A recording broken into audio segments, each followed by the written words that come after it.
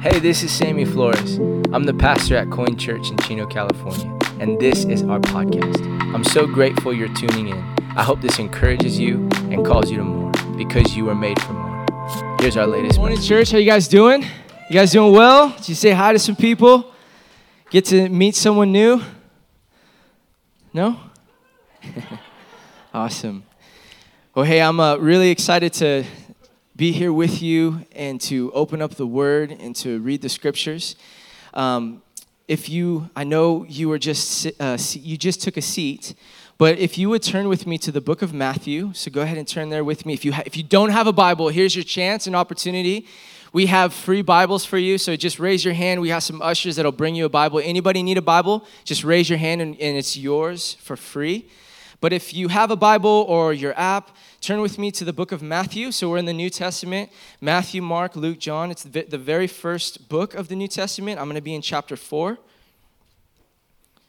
And we're going to start at verse 1. Would you stand with me as we read the word? I'm going to read all the way to verse 11. So it says this, "Then Jesus was led by the Spirit into the wilderness to be tempted by the devil." Here we go. "After fasting 40 days and 40 nights, he was hungry. The tempter came to him and said, 'If you are the Son of God, tell these stones to become bread because you're hungry.' Jesus answered, 'It is written,'" here's the truth, here's the word, "'Man shall not live on bread alone, but on every word that comes from the mouth of God.' Then the devil took him to the holy city and had him stand on the highest point of the temple. 'If you are the Son of God,' he said, 'throw yourself down, for it is written, he will command his angels concerning you, and they will lift you up in their hands, so that you will not strike your foot against a stone.' Jesus answered him, 'It is written,'" here's the truth, "'do not put the Lord your God to the test.'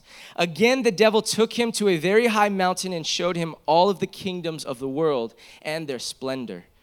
'All this,' the devil said, 'you can have, if you will bow down and worship me.' Jesus said to him, 'Away from me, Satan, for it is written, worship the Lord your God and serve him only.' Then the devil left him, and the angels came and attended him." Would you pray with me? Jesus, I recognize, Father, that whenever we open up your word, your kingdom is here. That God, not only do we get to stand and read and listen and learn, but Father, there is a really supernatural thing taking place whenever we open up your word. And so right now, Father, I pray that our hearts would be open. I pray that your Spirit would speak. I pray, God, that whatever is spoken, God, it would not be my words, but it would be yours. We give you this time. We give you this space. We ask, Jesus, that our ears would be open and our hearts would be alive for what you want to do in and through our lives. In your name we pray. And everyone said, amen. You may be seated. Awesome.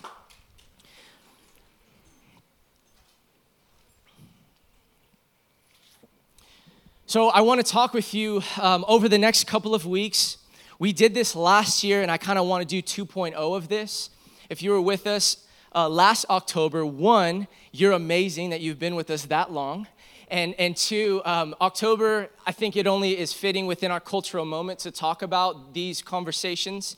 But what I want to do, and honestly, what I really feel prompted to do as we pray and seek and see what God is trying to speak to us in our community specifically, I wanted to go on part 2 of last year. We're like at war with evil. We talked about that and we kind of hit on different points. But this year I want to go a little bit deeper, and I want to encourage you to come every Sunday this month, because what we're going to do is we're going to dive deeper into the topic of the enemies of our soul. And so that's going to be the collection over the next couple of weeks. And if I had like a sub point to that, what we want to talk about, and it might talk about every week. I don't really have a category for it every week, but we're going to hit on the devil, the flesh, and the world. So theologians, church mothers and fathers, they had this language around the enemies of the soul, and we've sort of lost the language in the midst of that.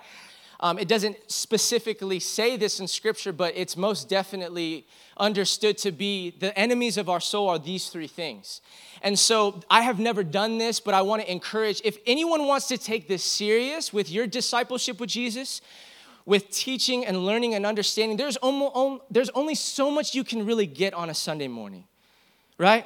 And I've really been so convicted of this and asking God deeply, Lord, show us a new way to go deeper in our discipleship. Because I realize that I can't sit down with you and have conversations. One, you can't hear my thought. I mean, you hear it on a Sunday, but I don't get to hear yours. So we lose a piece of the church in the book of Acts and how it was established by losing the conversation and discussion. So I want to encourage you, one, that if you want to take this serious on what I'm talking about, if you want to see where my mind's going in the notes and the writings that I'm pulling this from, well, one, it's from the scriptures. But there's also a book, I really like this guy. He's tried and true, theologically orthodox. He's honest and healthy and not too far on one side, not too far on the other. You've heard me kind of mention his name often. But I want to encourage you, and Angie, so shout out to Angie. She went and got this book after I encouraged you to do it. So shout out to you, Angie. But if anyone wants to dive into these next couple of weeks, then I want to encourage you you can do this on the Audible. I like Audible. Or you can go and actually get this book. It's called Live No Lies. And go with me in this journey. And by the way, if you finish and read this book or listen to Audible, I want to personally, with Kelly, sit down with you and have a conversation about it. Because we're getting to a point in our following and discipleship of Jesus where we need to go deeper now. I honestly am praying to God that I did water polo and swim in high school, that I don't want to be a couple of people, like 2 or 3 are in the deep end swimming. And they're like, if you know anything about water polo, you're treading water at that point. And if you're conditioned, man, you could do it for hours. Because you're in the deep end. It doesn't matter how deep the water is. If you are thrown in the ocean, you can tread water for hours because you're conditioned and you're taught, and there's a maturity of your body and understanding how to do it well, right? And what I see and what I'm praying for in our community is that you would be so radically filled with a desire to learn more about His Word, that we would have more people in the deep end of our church. Because right now, they're just, and there's nothing wrong with this, but there's those that were in the shallow end of spirituality and discipleship to Jesus. And so I want to push you and encourage you. What does it look like to go deeper with your walk with God? And so it's going to start with, I want to encourage you to do this with me. Read this book, listen to the Audible, and let's have a conversation about it. Does that sound good? Awesome. So the collection that we're going on, I said, is The Enemies of Our Soul, and today's title is, It Starts with a Thought.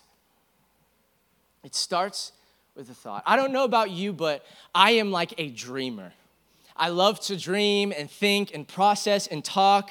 And you could talk to Kelly and ask her. I mean, I'm just always dreaming and thinking and planning ahead. And so sometimes, one, that could be a good thing, but the other thing is it could be a bad thing.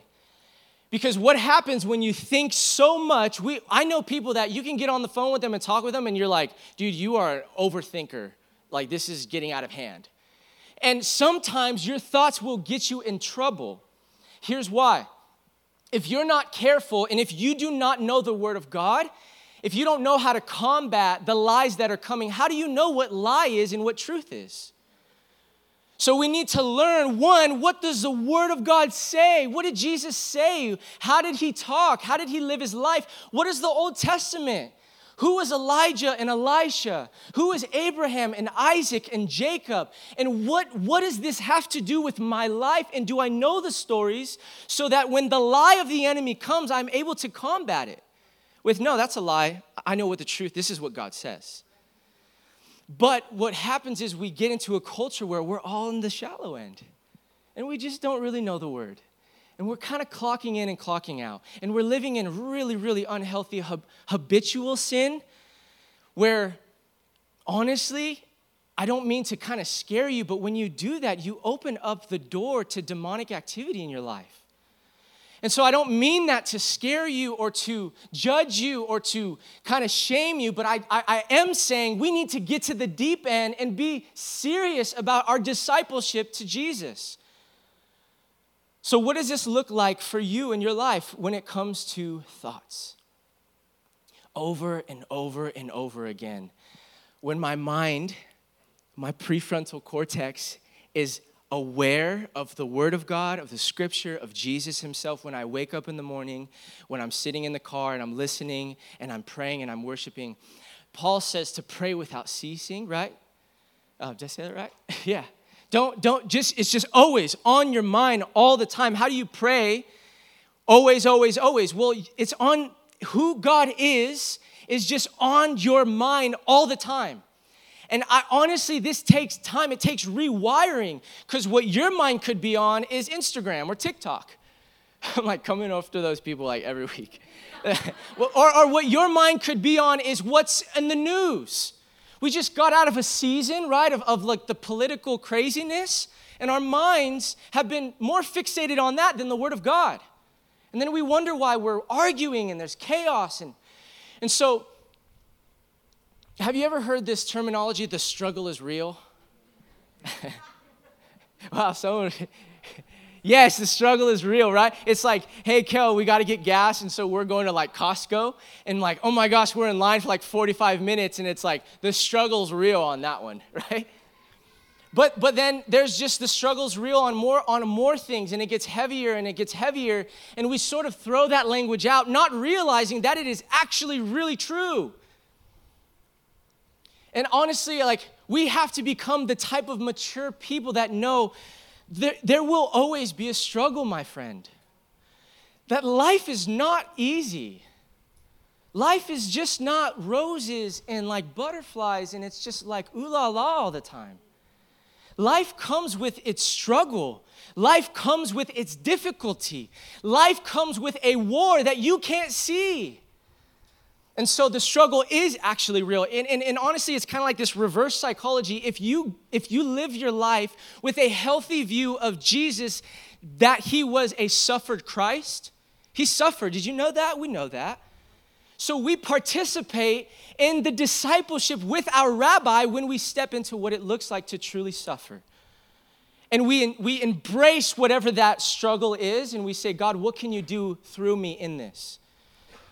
But the reason I bring this up is because we are living in a world where we don't think that we'll have struggle or hardship or chaos or suffering. And then when it hits us, it's like, you don't know what to do about it.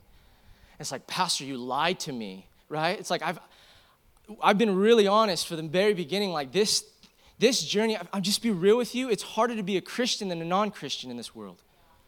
And by the way, we're not even talking about like third and fourth, or second and third century, first, second, third century following of Jesus, discipleship. I mean, you were killed. Your head was taken off if you claimed Jesus as king and not emperor. So I don't know what that looks like for your life, but friend, the struggle is real.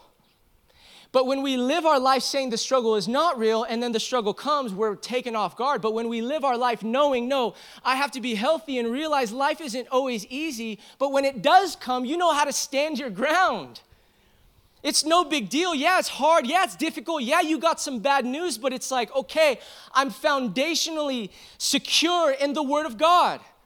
And I have Christ, and he is my foundation, and the wind will come, and the storm will come, but is your house built on sand, or is it built on the rock? So, that's just my intro. I'm kidding. So, let's just, Jesus, I want to show you, we read the scripture, Jesus illustrates how we can combat the lies that the enemy uses. Did you know that? To tempt you and I. He gives us a strategy on how to combat the evil one. But my question, think about this. What comes to mind when you think about the Christian life? The Christian life, right? It's like reading and scripture, and maybe for the ultra spiritual, it's like fasting, speaking in tongues, and prophecy. It's not a nod or a dig on any of those things, but sometimes we use that language. Or maybe it's serving others, right?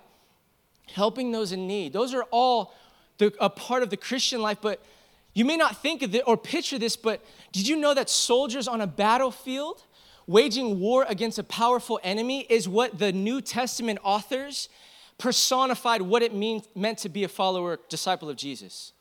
That we are at war, that we have an enemy, and that you are a soldier, and we need to get ready for combat. Most Christians are uncomfortable with viewing spirituality as a struggle or using any attempt of military metaphor to describe our journey of faith. And my friend, I'm sorry, much of discipleship to Jesus is a fight. But the writers of the New Testament had no problem using this imagery. Following or being a disciple of Jesus is a kind of war for our soul. We see this with Paul. He says, we struggle not against flesh and blood, but against spiritual forces. Then Paul urged us to suit up for the fight. Get ready for battle as a soldier ready to go to war. So, I love this language. We can demolish the strongholds of evil. Do you wake up in the morning telling yourself that? I'm gonna demolish the strongholds of evil today. But my friend, I want to challenge you. What if you started thinking like that, though? And you're not afraid. We don't have a spirit of paranoia here. I'm afraid. No. You have the creator of the living universe within you. You have the Spirit of the living God. Greater is He that is in me than he that is in the world. So I have power from Christ, His Spirit. And I am more than a conqueror, right, in Christ. So I have the invitation. I have to learn how to demolish strongholds in my life. So many early saints or theologians saw the Christian life as nothing less than a battle against the three forces of evil. And here they are. I talked to them about them earlier. The devil, the flesh, and the world. The realities is these three enemies are still at work today, regardless if you think what I'm saying is crazy or not. They're still at work, right? The devil, or the Satan, or the Lucifer, or the evil one, or the monster, or the language used there, we see in the Genesis account, but it's very pervasive, this special evil. I mean, a couple of times, Jesus even refers to the devil as the prince of this world. So let that theology get in your mind for a second. So if you're not aware, though, if we're just living life and it's all good and you don't realize that you have an enemy, and you know what Jesus said? His goal is to kill you. He wants you dead. And you have generations, if I could go there for a moment, you have generations of demonic activity possibly in your family line.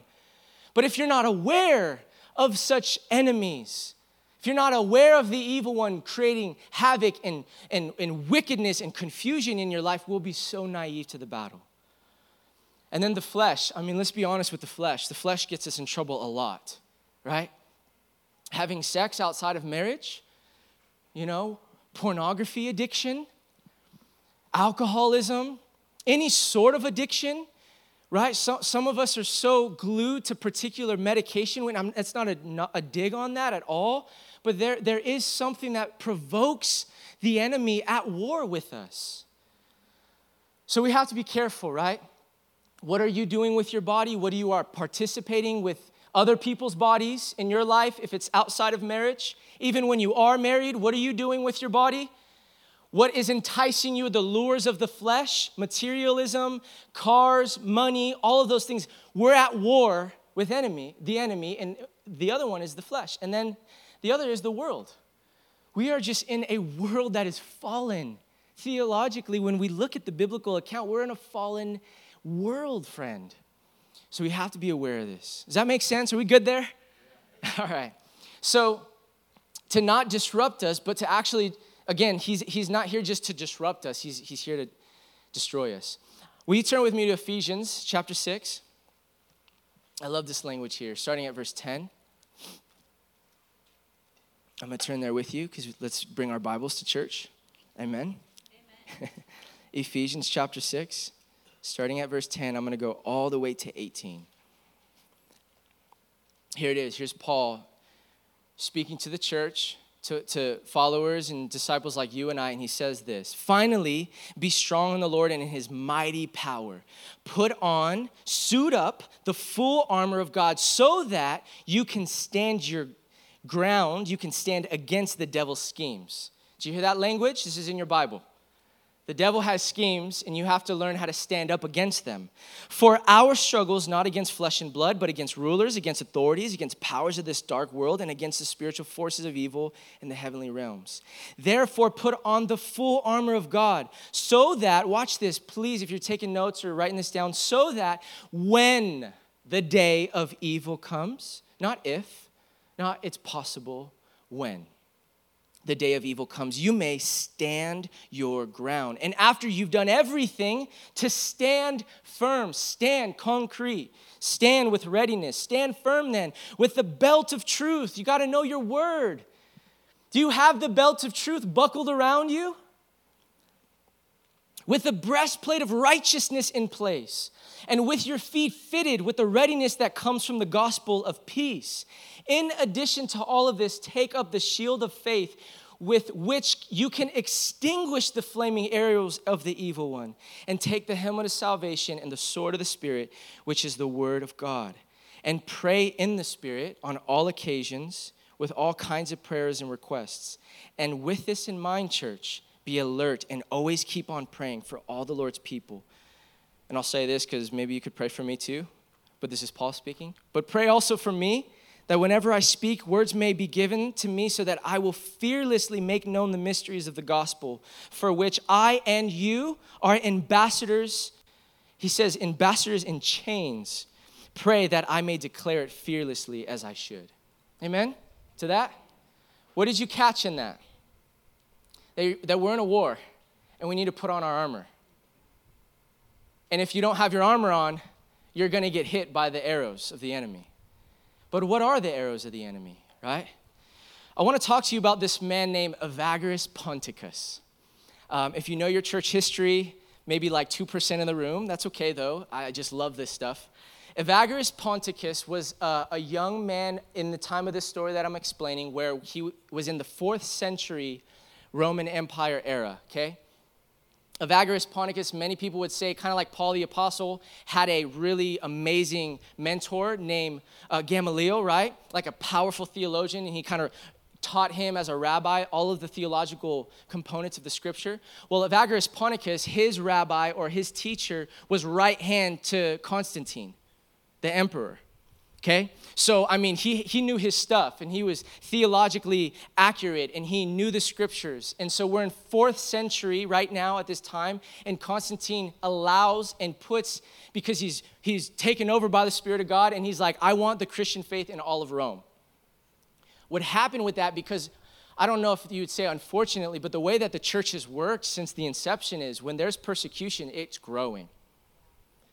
When we are persecuted, and it makes sense why, you got to get your stuff straight. You got to be serious about what's going on in your life. If you could potentially get your head chopped off and you're really serious about this Jesus thing, you're going to take this serious. It's either you're in or you're out because your life is on the line. But when Constantine put this as a whole nation, this sort of died out. And people started to get really complacent in their faith, and it wasn't a big deal. And so then what happens is church fathers and mothers started to arise, and they called them desert mothers and fathers. Here's why. They would go out into the desert as like monks. And when I was in Bible school, the way that they taught us about monks or monasticism was it was like a bad thing. And I mean, yes, you're going to be alone by yourself with no one else. Like you need to be with people. Jesus didn't do that, right? Evagrius Ponticus said, you know what? Jesus defeated the devil. I'm going to defeat him. And so this young, intelligent, theologically accurate man goes to the desert to defeat the devil in Egypt. And word comes out that he's winning. And so many people that are serious about this travel to Egypt in the wilderness looking for Evagrius Ponticus. He became one of the most, in his time, sought out spiritual guides. People were looking for discernment and wisdom. And so they were seeking after him, and he became incredibly sought out. So before Evagrius passed away, a fellow monk named Lucius, I don't know if I said that name right, asked him to write down his strategy to overcome the devil. Then he wrote about a book called Taking Back. You can look this up. It's here. Taking Back. Listen to the title of this. A monastic handbook for combating demons. How cool is that, right? But like this guy was serious in silence. There's something about silence and solitude, my friend. There's something about getting away from the world and the noise and the chaos and being alone with God and just listening and clearing your own mind and your own thoughts so that the thought of God can come and speak to you. But many of us, and from my own experience, we don't like to sit with God long enough because things start coming up and it's like, oh, I don't want to deal with that right now. Like Kelly and I are trying to Sabbath every Saturday. You can ask her. It's like withdrawals on a Saturday for me. I don't know how to like rest. She's like, man, and so I'm like laying on the couch and then I fall asleep and I'm like, oh, I'm not doing anything, Kelly, like I don't feel productive. It's like, rest, man. But we live in a world where we're going. We don't even know how to slow our soul down enough to hear God. I don't know about you, but I want to be on the deep end of the pool hearing God. But I have to slow down. So they decided to do this, right? These monks, and they created it, and many of them known as church mothers and fathers of the desert. So why do I share all of this? Evagrius' strategy is his claim that in order to fight back against demonic temptation, watch this, it's a fight against what he called logosmai. And it's a Greek word that can be translated thoughts, thought patterns, or your internal narratives or internal belief structures, which they produce the content of your thought lives and the mental markers by which they navigate your life. I mean, go with me there for a moment. You all have thought lives, right? You all have stories in your minds. And you have an internal hard drive in your brain, and your mind's constantly going and going and going and going. And so what Evagrius says is the first thing that we need to talk about is where are your thoughts at? And he didn't just say, oh, it's a thought, it's a big deal. No, he said, this is the enemy's number one primary space that he's going to go. He's going to come to your thoughts first. He's going to come after whatever you're going through, dealing with, family of origin, all that stuff, and he's going to speak lies to you.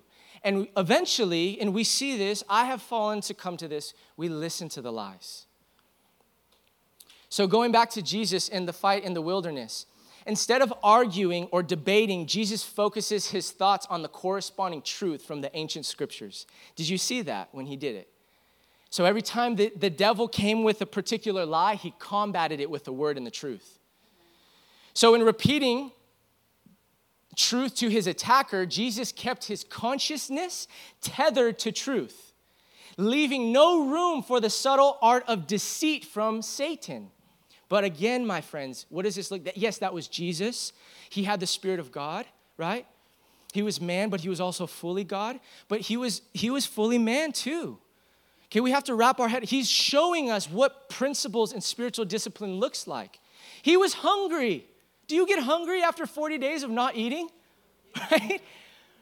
I mean, yes, he was the Son of God, but in this moment, Jesus, my friends, he was hungry.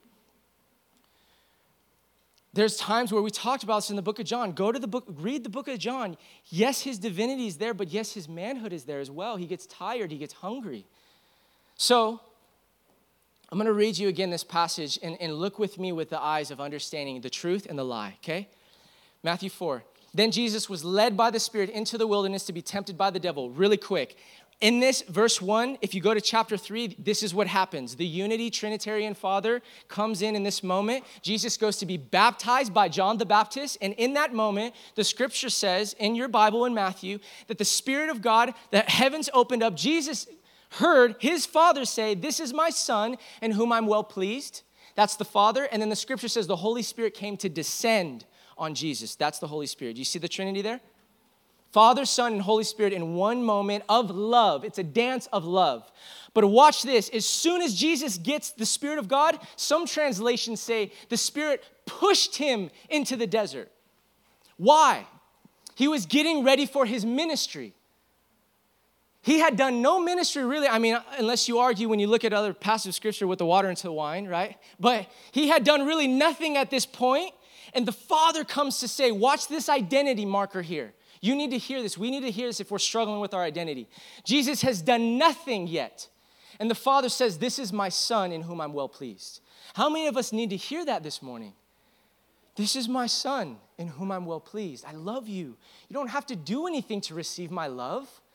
This is your identity in me. I am your father. You are my son. I am your father. You are my daughter. So Jesus wraps up his identity in this moment with the Spirit of God, and the Spirit affirms the identity with Jesus and the Father.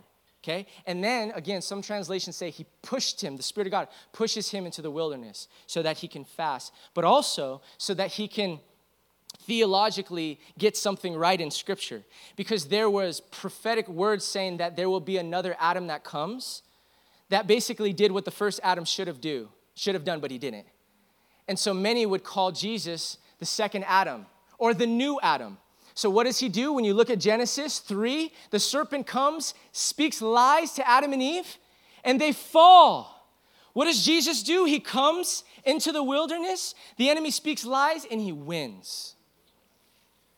So let's read the passage now with that understanding. Then Jesus was led by the Spirit into the wilderness to be tempted.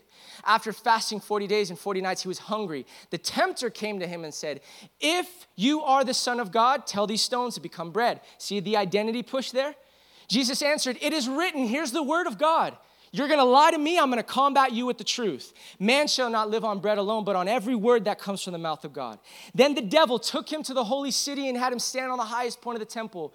"If," here's the identity, "you are the Son of God, then throw yourself down, for it is written." Now he uses Scripture. So you need to know your word, because he'll use Scripture against you. Then the devil said, so he said, "He will command his angels concerning you, and they will lift you up in their hands, so that you will not strike your foot against a stone." Jesus answered, "It's also written," here's the word, Satan, "do not put the Lord your God to the test." Again, the devil took him to a very high mountain and showed him all the kingdoms of the world and his splendor. Which, by the way, side note, Jesus doesn't refute this moment. He doesn't come against and say, it says, to show him all the kingdoms of the world and the splendor. Here's the prince of the world. Okay? I don't know if this messes your theological brain up for a moment, but I hope it does. The enemy has some sense of power here. A lot, actually, in the world that we live in. But we win the battle. Sorry, let me rephrase that. We win the war. And we have to stick it out long enough to see the battle won, because the victory is already won in Christ.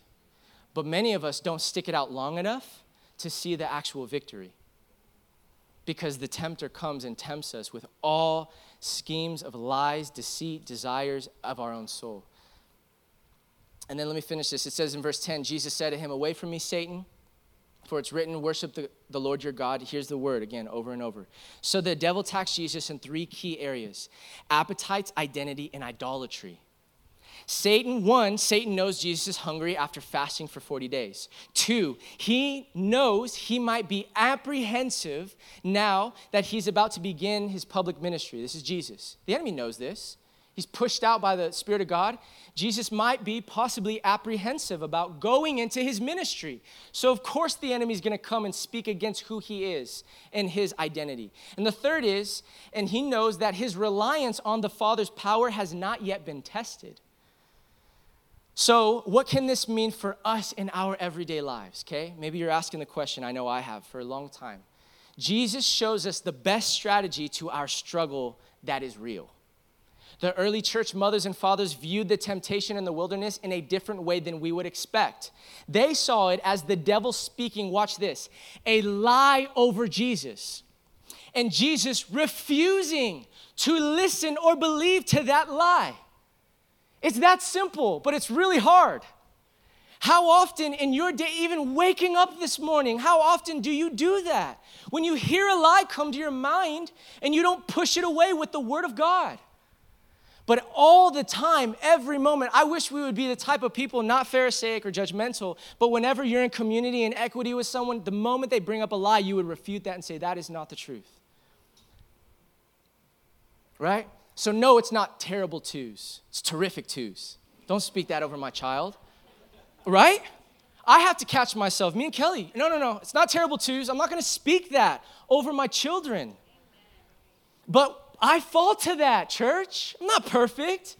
We all probably do. All of us are probably like, yeah, I've done that too. That's just a small little scale. How much bigger can it get? I'm unclean. What happened to me when I was young? I'm unclean. I'm dirty. I'm unclean. And you speak that long enough, Watch this. If you confess with your word, if it comes into your heart and you confess with your mouth that Jesus is Lord, you will be saved. Well, the enemy is a counterfeit of all of that. So when it comes into your mind and your heart and you confess it, what are you doing? You're sort of shaking hands with the lie and the liar. So we ought to denounce this stuff. I'm trying to go deep in the water. Are we okay here? We got to go into the deep end and start. I'm trying to teach you how to tread a little bit. No more believing and living in the lie that the enemy has spoken over you. You are worthy. You are clean by the righteousness of Christ. You do stand in peace. You do not walk in fear and paranoia. No, those are lies from the enemy. But you need to know the truth that comes with it.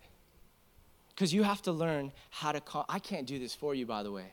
I wish I could, but then again, maybe not, because it's just a lot. It's heavy. But you have to work your salvation out with fear and trembling. Is this making sense? Am I going too far off the crazy end? That's okay if I am. Here's how it plays out, okay? I want to show you this. 3 points and then we're done. The first is, the word says, the tempter came to him and said, if you're the Son of God, then. A thought of false picture. If you're taking notes, the first point is the enemy will come to you with a thought of a false picture of who you are. And it's built on performance, by the way. So don't you ask yourself this question, who am I? Right? Who am I? This is where the enemy makes us question who we are. Am I who I am because of my career? Am I who I am because of my performance? Am I who I am because of what I've done? Jesus responds with the truth. It is written, man shall not live on bread alone, but on every word that comes from the mouth of God. What does God say about you and your identity? Then the next passage says the devil took him to the holy city, Jerusalem, the temple, and had him stand on the highest point. The highest point in Scripture, when it ever says highest point, it's a place of authority. Okay? The highest point of the temple. If you're the Son of God, Jesus, throw yourself down. You know what he's having Jesus do? He's having him question God now. If you're the Son of God, why wouldn't God save you? Throw yourself down, Jesus, come on. Questioning God. How often do we question God in this room? And again, I don't want to be over spiritual, but I'm just going there. Yes, we have intellectual mind and thought. But when we question God after we've known him for a while and after has over and over and over again he's come true in your life, that questioning of God is not coming from God, by the way. It's either coming from you, because you get in the way too. This isn't all just the devil. I've heard someone say the devil's not behind every bush. The devil's behind every probably third bush. Okay? But honestly, I'm not trying to scare you, or I'm just saying we need to, as a church body, stand firm, put the armor of God on, and say no more lies from the enemy. I'm not going to question God anymore. I'm going to stand firm on who he is. I'm going to believe what he says he said about me and my family in the future. And no longer will I live into the lie and speak that lie over myself or my family. Because what I do when I do that is I give the enemy a stronghold and a foothold in my life. Are you really good? A thought of if God is your father, then, right? Many of us, when things get rough, start questioning who God is. God, how could you allow this to happen? Are you really good in my life? Are you really God? I've been doing this with you and you've allowed this to happen. It's this questioning. And we have to learn how to combat that. Jesus responds with the truth, okay? He answered, do not put the Lord your God to the test. And then the last is the devil took him on a very high mountain, which is a place of authority, and he showed him all the kingdoms of the world and their splendor. All this I'll give you if you bow and worship me. A thought, here's the last one, a thought that questions your mission and purpose. I'm going to come for you right now, okay? You have a mission and purpose in your life. You do. For many of you, maybe it's just to be a businessman and to take care of your family. And with that business, what are you doing for the kingdom of heaven? What are you doing for the world around you? What are you doing that God has blessed you to be rich? Right? Everyone has a vocation, though. You all have a mission and a purpose in this world. We're a body of Christ. We all have a mission in this room. And this is what happens. Jesus' mission and purpose, amongst others, was to bring authority. Did you know that? Jesus came to bring authority to set the captives free. That was his mission and purpose. Okay? Watch what the enemy does. The devil will get you to question your purpose and meaning in life.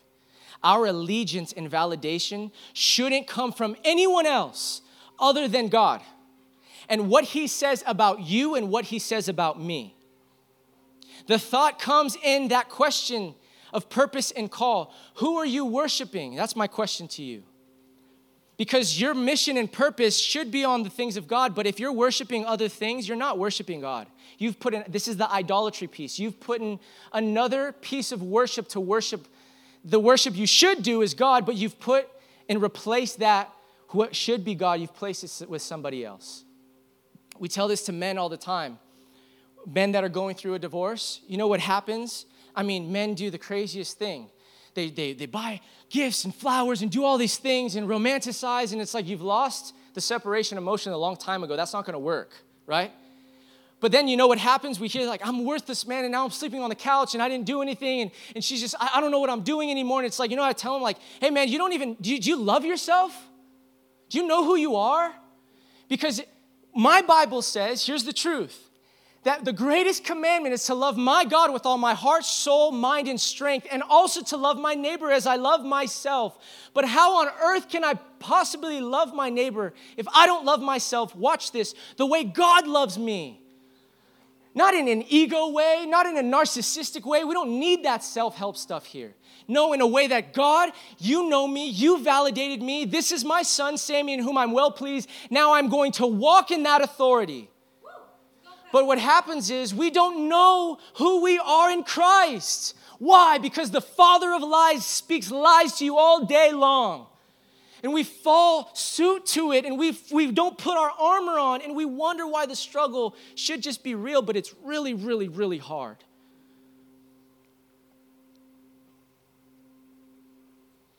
So who are you worshiping? What are you worshiping? So anything that is in the place of God in our life is an idol, right? Jesus said, away from me, Satan. Worship the Lord your God and serve him only. So remember this week, the area that the enemy will attack you first is where? Your thoughts. Thank you for listening. It's your thoughts. I'm trying not to get ultra spiritual here. I'm trying to get really practical. So just think about that with me in your devotion to Jesus.